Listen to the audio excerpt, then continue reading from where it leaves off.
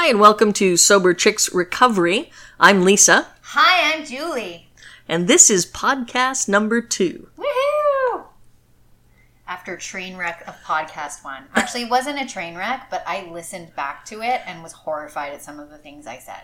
That will lead into our disclaimer, which we should probably do at the beginning of every single podcast. That's a very good idea. So this is Lisa and Julie, 2 sober chicks living in recovery and sharing with you our personal experience about what that means to us. We are not representatives of AA. We don't speak or claim to speak for Alcoholics Anonymous or any other recovery institution or facility that people might see us at or know us at. We are just speaking from our own personal experiences.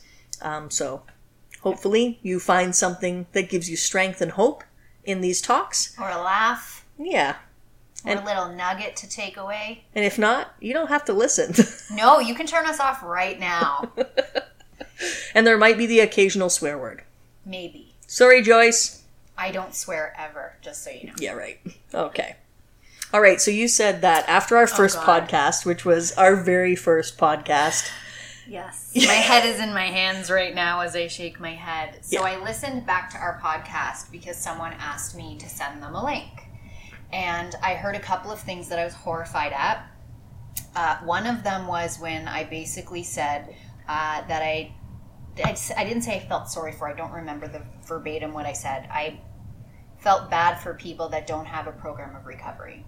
Mm-hmm. Which, let me just jump in and say, I often hear other people say, and it's based on their experience. I don't know about you, but I've said this too, based on my own personal experience because of what my life was like without a program. Precisely. That's what I was referring to. I was projecting my own experience of not having a design for living on people that are not in recovery, which isn't necessarily true because there are a lot of people that employ very spiritual practices in their daily lives as their own design for living that are not in recovery. So that was the first one.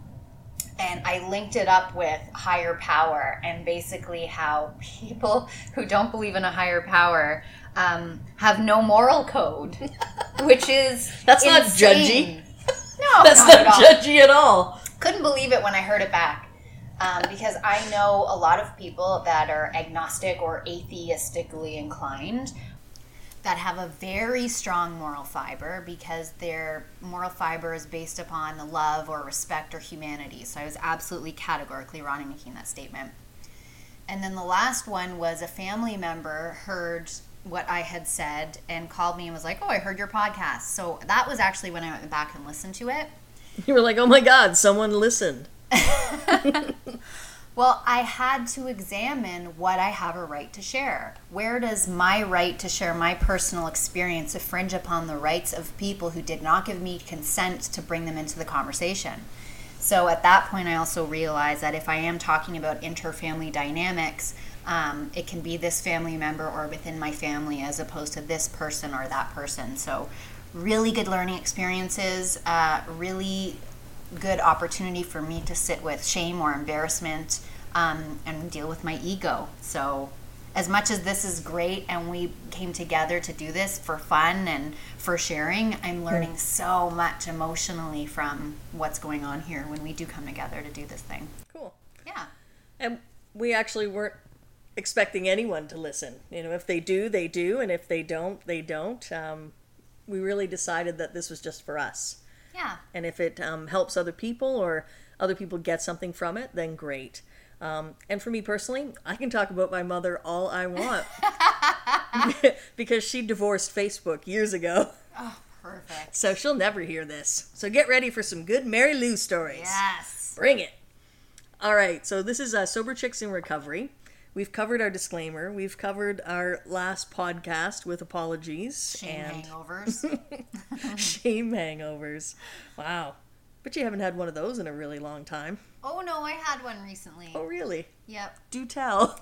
It was that, I actually shared this in a meeting, and I spoke with you about this last week, about my conduct and behavior when I was under the influence of a sleeping pill, which I since then had the realization that I had to flush them down the toilet because I'm such an addict that anything that makes me not of sober mind and body has to go.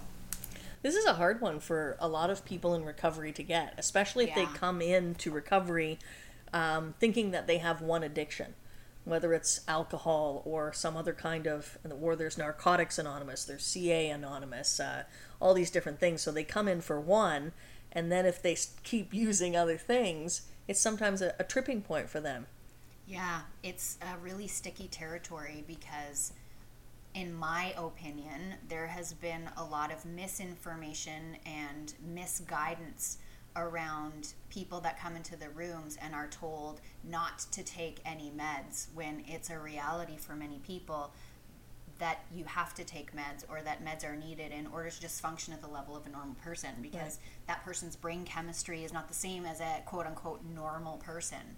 So there was a speaker at a meeting, one of our friends, who said that from the podium, and I loved it because I think it validated a lot of people's concerns, because she was able to see in her daily life how people were becoming suicidal or psychotic because they were told in the rooms not to take their meds. Right. In my case, it wasn't a situation of something I'm taking as another addiction. My case is every once in a while I suffer from insomnia, and for me it was more important that I took a sleeping pill and felt well rested, because I become very emotionally unstable when I don't. But once I had this, it was basically a blackout. And once I realized the next day what the words and the things I had said and texted and messaged to someone, I made a personal decision that it felt like I was an alcoholic again, because of that Groundhog Day experience of like blackout, horrified at what I had said, shame hangover, that I decided to flush them, and I'll just have to deal with my insomnia as it comes. Mm-hmm. So, the shame hangover. The shame hangover. I remember back to years ago, before I got into Alcoholics Anonymous and got sober again, the drunk dialing. Calling people and not knowing. Like, that's a blackout for me, is doing... I'm not passed out. I'm doing things. I'm still doing things, but I have no control over my actions. Mm-hmm. I don't know what I'm doing. I don't know what I'm saying. I don't know the mess I'm creating. Because hopefully, if I did know, I'd stop and put the brakes on at some point. But no control. It's like an out-of-body experience, but you don't experience that until later when people start telling you the stories. You know, going into work the next day, people are laughing, or, you know, the water cooler talk, mm-hmm. where everyone's talking and laughing around the water cooler, and you come around the corner, and, hey, what are you guys talking about? And it's you. They're talking about from the party the weekend before. And you don't remember. And they're saying, hey, remember when you offered to give so-and-so a blowjob for rent?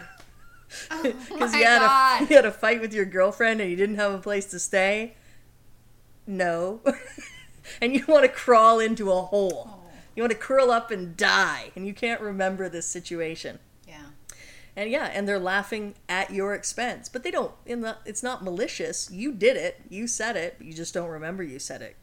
And I think, oh, wow, if I had have been, you know, in the psychological logic of an alcoholic, I thought, wow, if I had have been an alcoholic when there were cell phones instead of just telephones, at least then I could look back in the history and know who I had to call to make an apology to.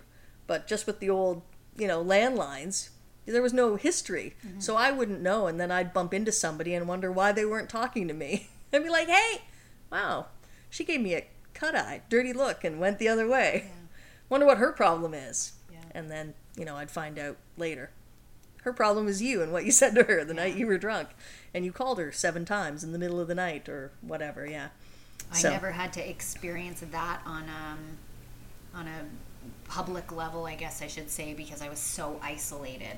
So there was no less shame associated with what did I do in my blackout, because there were little things I could figure out, like how the truck was parked, or if McDonald's was in the garbage, or whatever the case, or what receipts were in my purse. So it was done in a very isolated, closeted level, but still kind of just the horror.